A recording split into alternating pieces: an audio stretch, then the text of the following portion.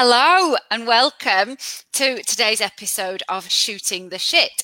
If you are watching us on Facebook, welcome along. Please do leave us a comment and have a chat with us whilst we're talking. If you are listening to us on a podcast, hello. This is only one of our first new episodes that are going live on a podcast and simultaneously on Facebook Live. So bear with us whilst we get used to it. So Shooting the Shit, for the uninitiated, is a feminism plus business channel. So we talk about all things to do with women and feminism, but we try and put a little bit of a business slant on it and try and put those issues of feminism into the context of the workplace. So today we are talking about eating disorders in the workplace. So first of all, we will do introductions. We will introduce ourselves. So Jo, what's your name and where'd you come from? Hello, thank you, Rachel. I'm Joanne Grant. I'm originally from Leicester. I live in Surrey and I work as an editorial coach. And you are one of our core shooting the shitters, aren't you? Or shitters, as your husband calls us. Yeah, which distresses me. Yeah. It could be a lot worse. Yeah. Thank you, Jo. Terry, what's your name and where'd you come from? I'm Terry. I live in Longridge and I run Route 9 Studios, a commercial film and video production company. Fabulous. And you are today's guest, aren't you? I am. Marvellous. And Hannah Weinhold, who are you breaking clients' websites? I'm not, nothing of the sort. Hello, I'm Hannah Weinhold. I'm a director of Grow Traffic and one of the founders of Shooting the Shit. Yeah, and I'm Rachel, also from Grow Traffic, also a founder of Shooting the Shit, also a feminist. So, as I said, today we are talking about eating disorders. Now, facts and figures, what I did research before we came live. So, approximately 1.25 million people in the UK suffer from an eating disorder, which is actually just a phenomenal statistic. Now, there's some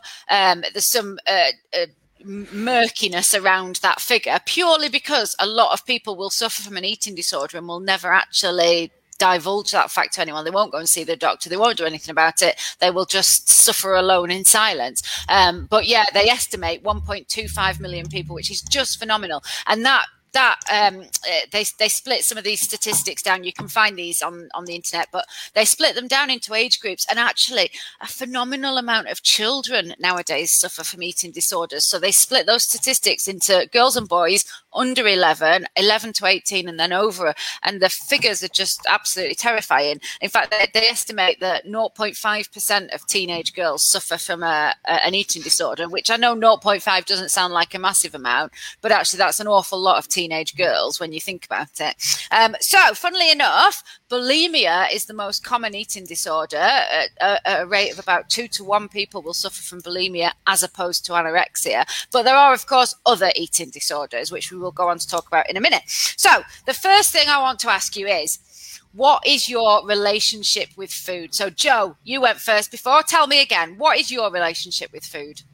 I love food, but I also have I believe, how do I put this? I have a lot of guilt around food and a lot of control issues around food, which I wish I didn't have.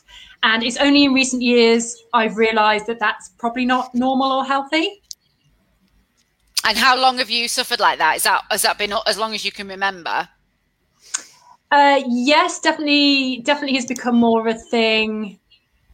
Oh, I don't know, like late 20s into my 30s. But there's definitely been different times in my life where there's been like little things. But I miss the days when I could just chomp down on a bowl of cheesy chips in the student union and not actually worry too much. Yeah, and when you say you have issues around controlling food, is that limiting? You limit the amount you are allowed to eat? It's controlling what I eat. So I get somewhat anxious if I'm not in control of what my meals are going to be. And, you know, that involves being invited around friends for lunch or going out for meals. I suddenly am like, oh, I'm not going to be in control. So it's around that. And I suppose that, yeah. it's really interesting that, because I was watching a documentary. I think it was on the iPlayer the other night, and it was about an Instagrammer who, one of the first Instagrammers. She was called Belle Gibson. Funnily enough, not Mel Gibson, Belle Gibson. And apparently, she was like an Instagram fraudster in the wellness field. And they were interviewing a lot of the women who followed her, and they were all women who'd followed her sort of wellness path. She claimed that she had incurable cancer and that eating healthy had made her better, basically, and it was all proven to be a big fraud.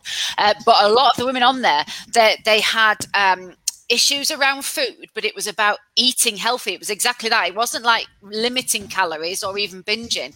It was that they were obsessed with eating the right food, and it had to be healthy food, and everything had to have fewer than 5 ingredients. And so it's really apparent that, you know, eating disorder is not just starving yourself. It comes in all forms, doesn't it? Yeah. Terry, what's your relationship with food? No, it's really funny. It's really sad, actually, when you said before that so many of the facts and figures show that it's children.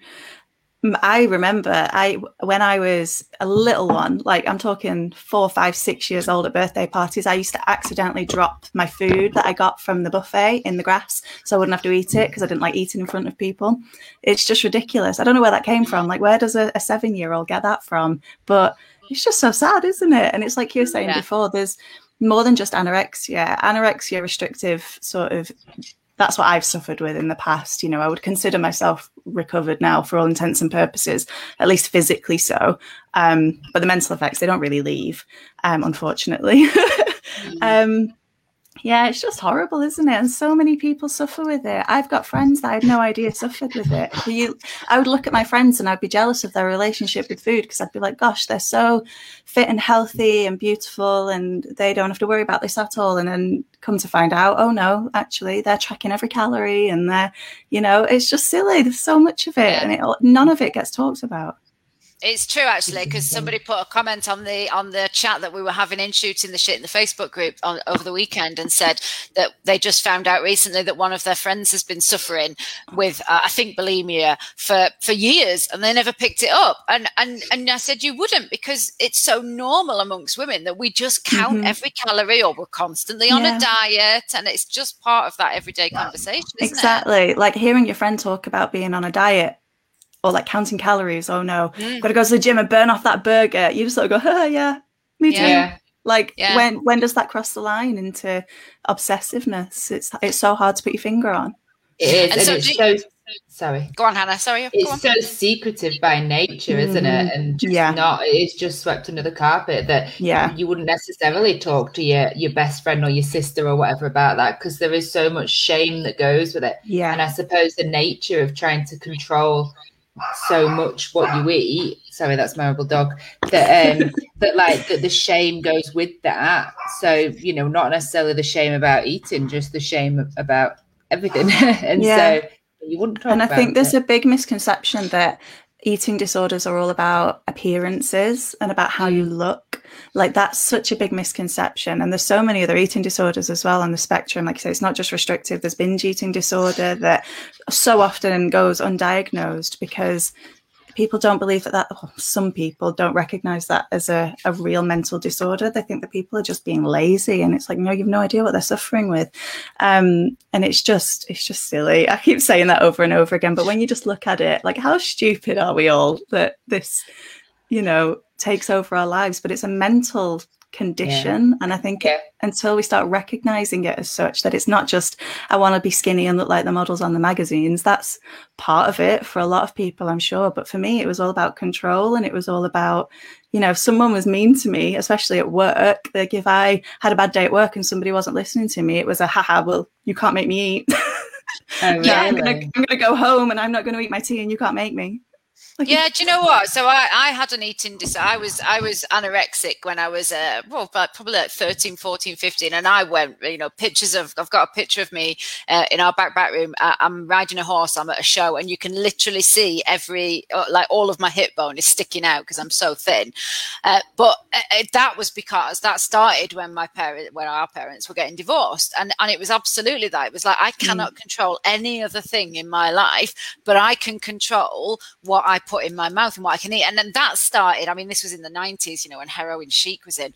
And I remember it started with being obsessive about counting calories and what I would eat. And we went to the gym every single night. And, you know, it started off ostensibly being about health, but what it turned into was, you know, I've just got to stop eating, and that's the only way I can control it. And eating is still now to this day a massive thing of control for me. I will normally only eat one meal a day between the hours of 4 and 8, and I congratulate myself that I've fasted. You know, and fasting is good for you, and fasting regenerates cells, and you know, and there is good science behind that. That's not bollocks, but I know at heart, no matter what story I put on top of that, I know at heart, to me, I have a sense of satisfaction when I have not eaten anything for 20 hours and I feel like I've achieved something and I've controlled something that day. Yeah.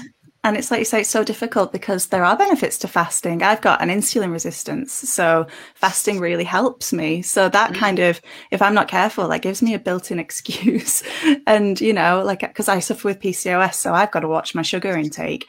And I was saying to Mike, I was like, I've got to be so careful because I can use that as an excuse not to eat when we go out. And I can, if I'm like in a really bad mindset and I'm just not feeling 100%, you won't know that I'm just, that I'm just using that as an excuse. So, you know, he has to kind of watch me sometimes and be like, right, okay, can we just take a step back here? What's causing this? Are you okay?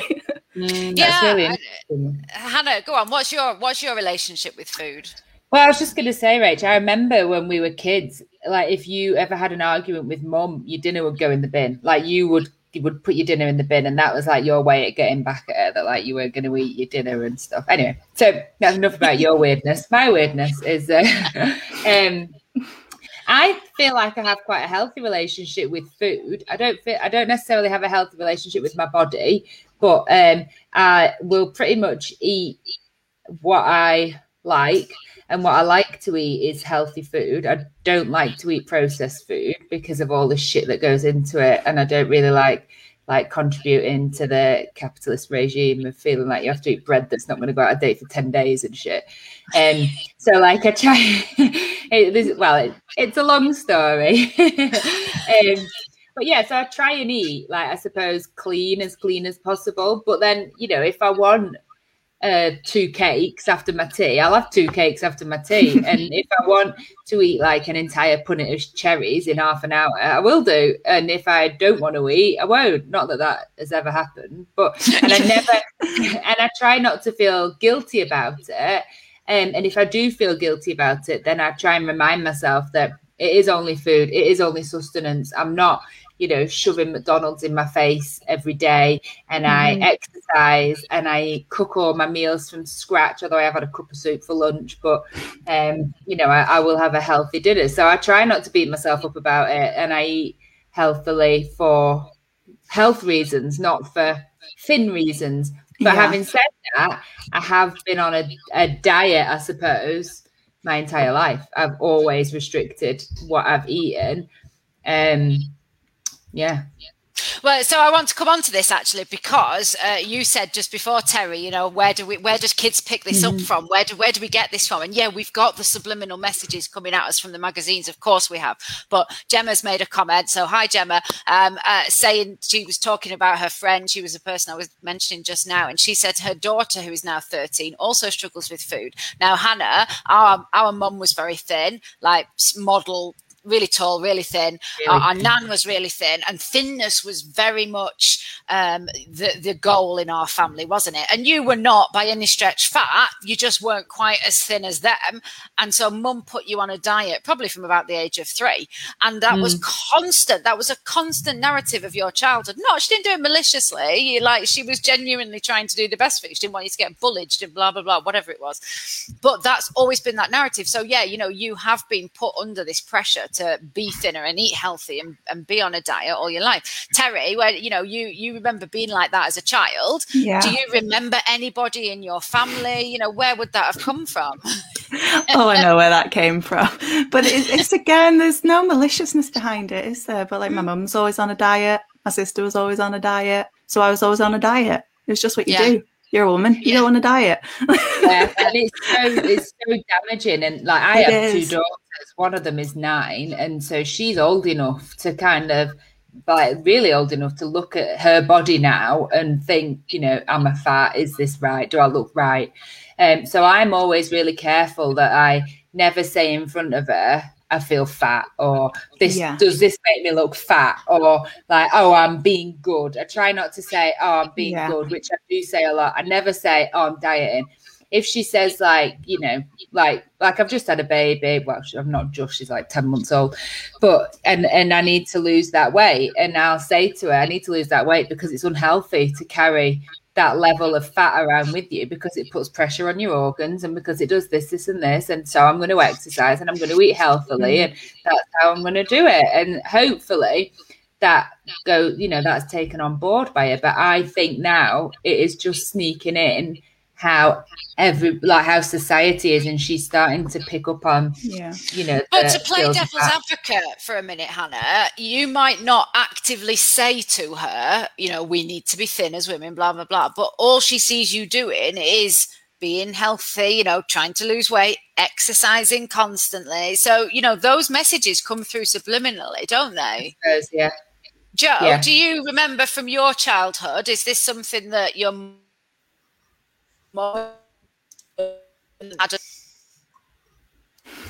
Oh, Jo? Sorry, you just froze then. I probably froze in response. Okay, so so I definitely remember knowing that some foods were bad.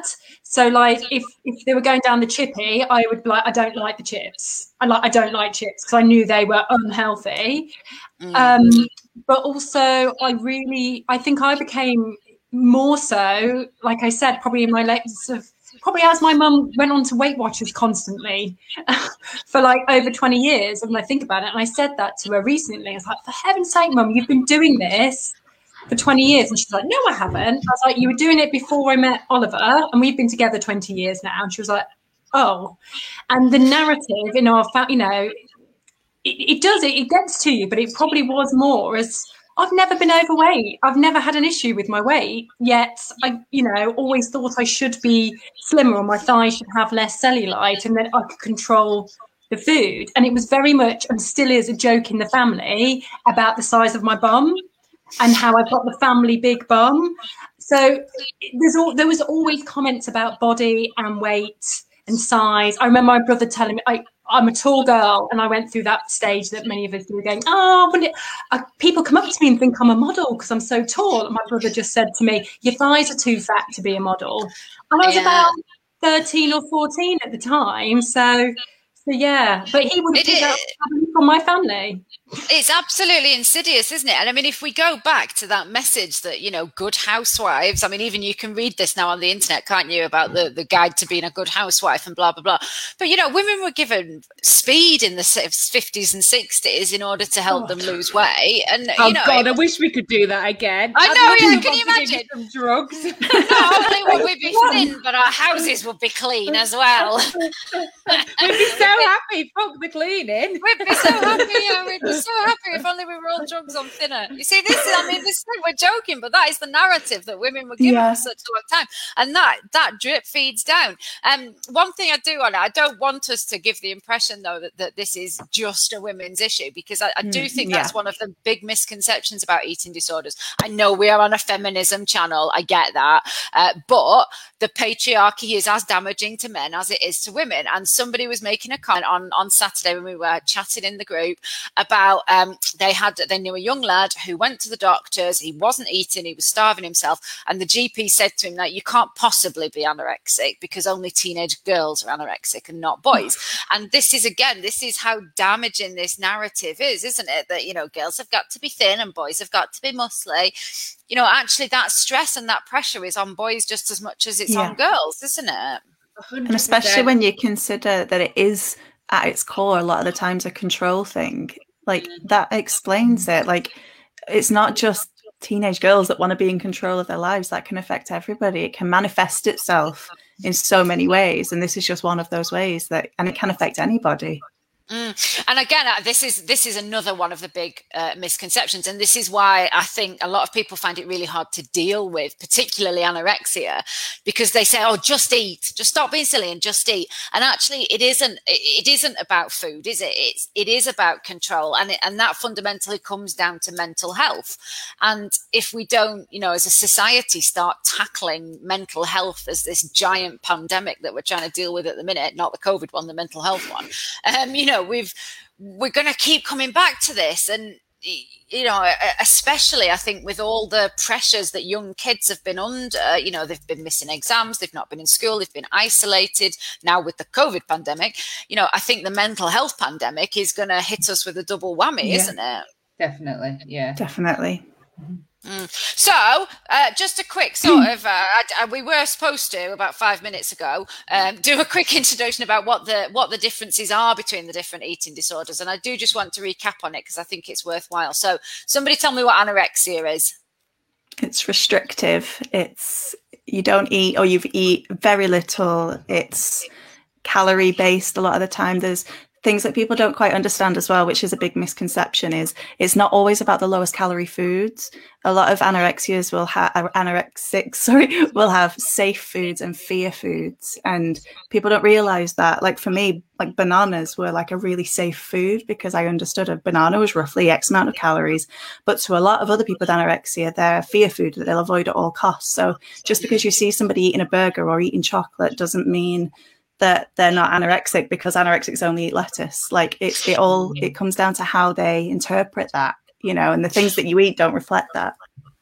That's also, again, about control, isn't it? Because it's exactly what you said. You know how many calories are in a certain thing. Like you know how many calories are in a bag of crisps. You know how many calories are in a block of chocolate. So you can eat that and understand how much you've had. Yeah. Whereas if someone put like a roast dinner in front of you, you wouldn't know how many calories are in that. So that's not a safe thing to eat, is it? Exactly.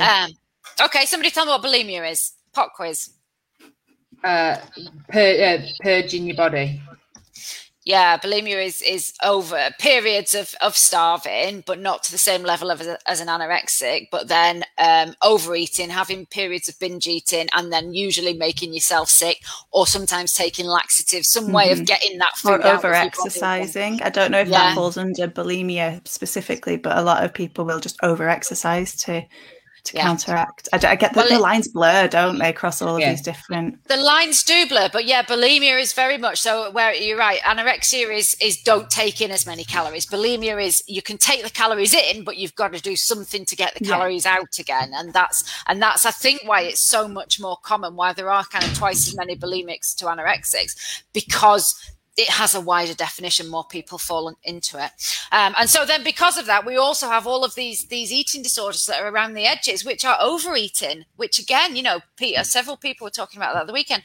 Overeating is as much of an eating disorder as undereating is. And that's a lot of people comfort eat, don't they? And will have, food as a reward system. So I have been good, and therefore I can now eat this humongous plate of chips because that is my reward. And that's as dangerous as having alcohol as your reward, or heroin or whatever, isn't it? Maybe chips aren't quite as dangerous as heroin. No, but I think with any addiction, it goes to the point where it's controlling or damaging your life or your ability to live a healthy life. And, it's not just, everyone says, oh, I've had a shit day, so I'll have a glass of wine or I'll have a bar of chocolate or whatever. But overeating and binge eating goes to the extent of you're unable to control it. It's like it's an intrusive thought. And that's the point, isn't it? It all of these things begin as you controlling it, and what you end up with is it controlling you, and you lose absolutely all control over it, and that's when you become really ill. Okay, we've talked about kind of what it is and how we feel about it quite a lot. What I would like to come on to now is how do we deal with this, whether we are employees or employers, or we know somebody, we work with somebody who's got an eating disorder. How is the best way of going about it? I mean, Terry, you said you were suffering with an eating disorder when you were in the workplace. How was it dealt with you? Well, it wasn't necessarily dealt with because I was keeping it very under wraps. I was very good at hiding what I was and wasn't doing. But one thing that I think is really important is just please stop commenting on your coworkers' food because you've got no idea. Like, I remember I used to allow myself very specific foods. And one thing I used to eat every morning was saurine because it was like high calorie-ish, but I could eat it. I could have a little bit of it and then I'd be fine till lunchtime. And then I'd have a cup of soup or a salad. And then I'd go home and I'd have something small and that would be it. That would be what I'd eat all day. And a coworker made a comment in jest about, gosh, she eats cake for breakfast because it was saurine. So then I stopped eating my saurine in the morning because of that comment. And that was probably a third of my daily calories. And I stopped because somebody had made a joke that I was eating cake for breakfast and I couldn't handle that in the mindset I was in. So I just stopped eating it. I stopped taking it. And then they'd also make comments like, gosh, I wish I was as good as you, that I could just eat a plain salad or just a cup of soup for lunch. And that kind of spurred me on. But like, that's so bad. Like, that wasn't me being strong and something to to aim for. That was me eating nothing and you rewarding me and praising me for it. And like, people would make comments like, you know, when there's like biscuits in the staff room, like, gosh, I wish I could be more like you. You never take the biscuits that are in the staff room. You never take the cakes in the staff room. And it just encouraged me. Whereas I had it the other way. Like, I used to just have a cup of soup for lunch. I'd have nothing all day. Then I'd have a cup of soup for lunch and then that'd be it until then I'd have my tea and then that'd be it. And I mean, it wasn't an eating disorder. I just wanted to be thin. And it wasn't, no, I mean, like, it wasn't control. It was just a shit diet. It wasn't an eating disorder. It was a shit diet. And there's a really important difference. But people would say to me, like, you cannot just have that. You must eat something more. You can't just have that for your dinner. And I think, you know, like, yeah, you're absolutely right. Stop commenting on what other people are eating. Yeah. And I think that's hard. Yeah. Oh, sorry, go on. Well, I was just I've had that all my life as well because, since being like 14, because I've been a vegetarian. And again, people think it's all right to comment on your food if you're a vegetarian and like just say, you're not having a pork chop with that. And you're like, oh my God, why are you can't? And even now I've got issues with, like, if I'm eating something in the kitchen, Dali quite, you know, unobtrusively will come in and say, oh, you're having some toast. And all of a sudden I'm like, don't comment on it. Because now I'm super defensive about what you eat. Yeah, I really am. And but I just don't want comes from somewhere, doesn't it? That comes from something. That's not just something we're doing as like a quirk. Like, that really does, it hits us somewhere that we don't quite understand, and it kind of enrages us. I think as well, also it's a don't look at me. I'm eating. Yeah, don't look at me while I'm eating. I think as well, like, the language that we use around food has to change. Like, Joanne was saying, like, you know, I knew that some foods were bad, and, you know, Terry, you saying, you know, saurine is good because it's high in calories and it keeps me going. You know, we need to get out of this. No food is bad. Yeah. Like, just some food is less healthy than others. And like, the whole kind of Watchers. So Weight Watchers have rebranded. They've rebranded. So they had this. They had the thing that they had the sins, and they had the good food and the bad food, the red and the whatever. And they have recently rebranded and said they're going to stop calling them sins. I don't know whether they have or they're planning on it. Because they don't want this mentality. I mean, they're still fucking Weight Watchers, aren't they? They're all raison d'etre is to make us thinner.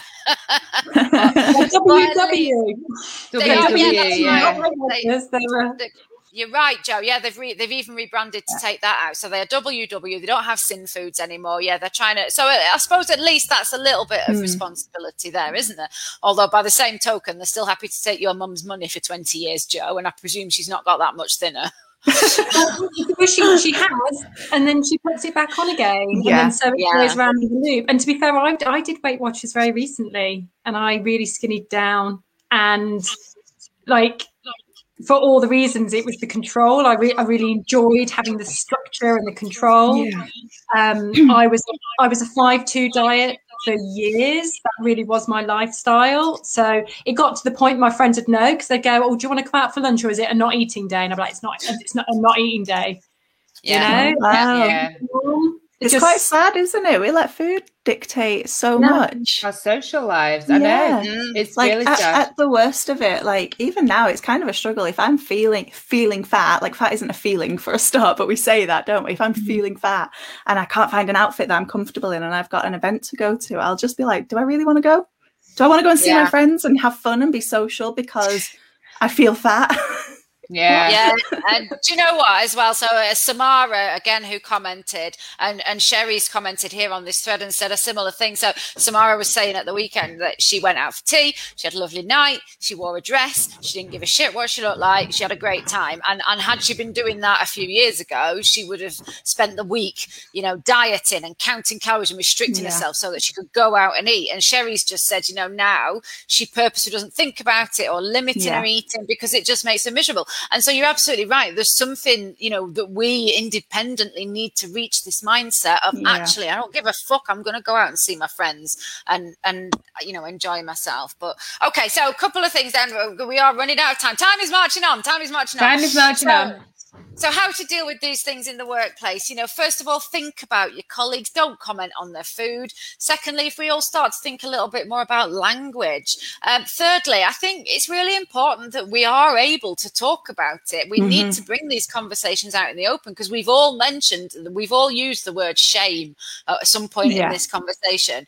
And, you know, it's really important that we bring these conversations out and we are allowed to have them. And I accept that that might not be necessarily with Doris that sits next to you in the office, but somebody in your workplace you should be able to have that conversation with and say, you know, actually this is an issue I'm experiencing, what can we do about it? Hannah? Well, exactly. And I think it comes down to being policy driven and being an open forum for talking about mental health problems. I think, you know, it is a mental health problem and mental health in the workplace has come a long way, but that doesn't necessarily incorporate eating disorders. And I think a lot of workplace policy just doesn't exclude eating disorders, but isn't including it as a matter of course. You know, we talk about depression and anxiety and even OCD and even like neurodiverse issues like autism. You know, we talk about these things. We have policies for these things. We have support mechanisms in place, but we don't actively seek out and support.